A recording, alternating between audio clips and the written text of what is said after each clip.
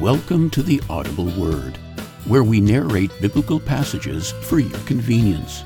However, we would also like to encourage you to embark on your own journey by reading the Word of God and discovering what God wants to say to you. Well, with that said, let's get started with today's reading found in Acts chapter 11, verses 19 to 30.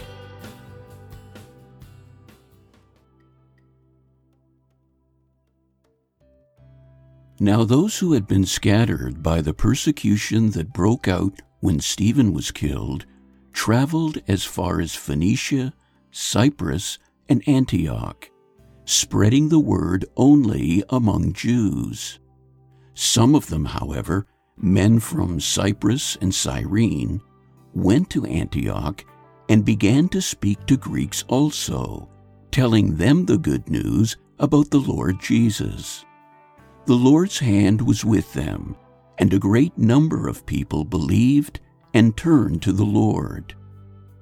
News of this reached the church in Jerusalem, and they sent Barnabas to Antioch.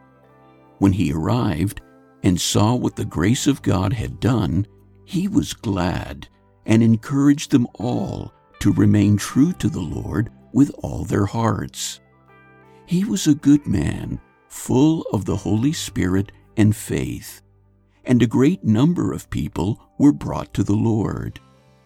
Then Barnabas went to Tarsus to look for Saul, and when he found him, he brought him to Antioch. So for a whole year, Barnabas and Saul met with the church and taught great numbers of people. The disciples were called Christians first at Antioch. During this time, some prophets came down from Jerusalem to Antioch.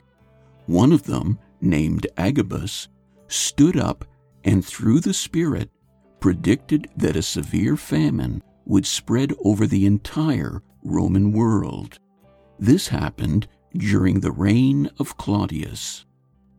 The disciples, as each one was able, decided to provide help for the brothers and sisters living in Judea.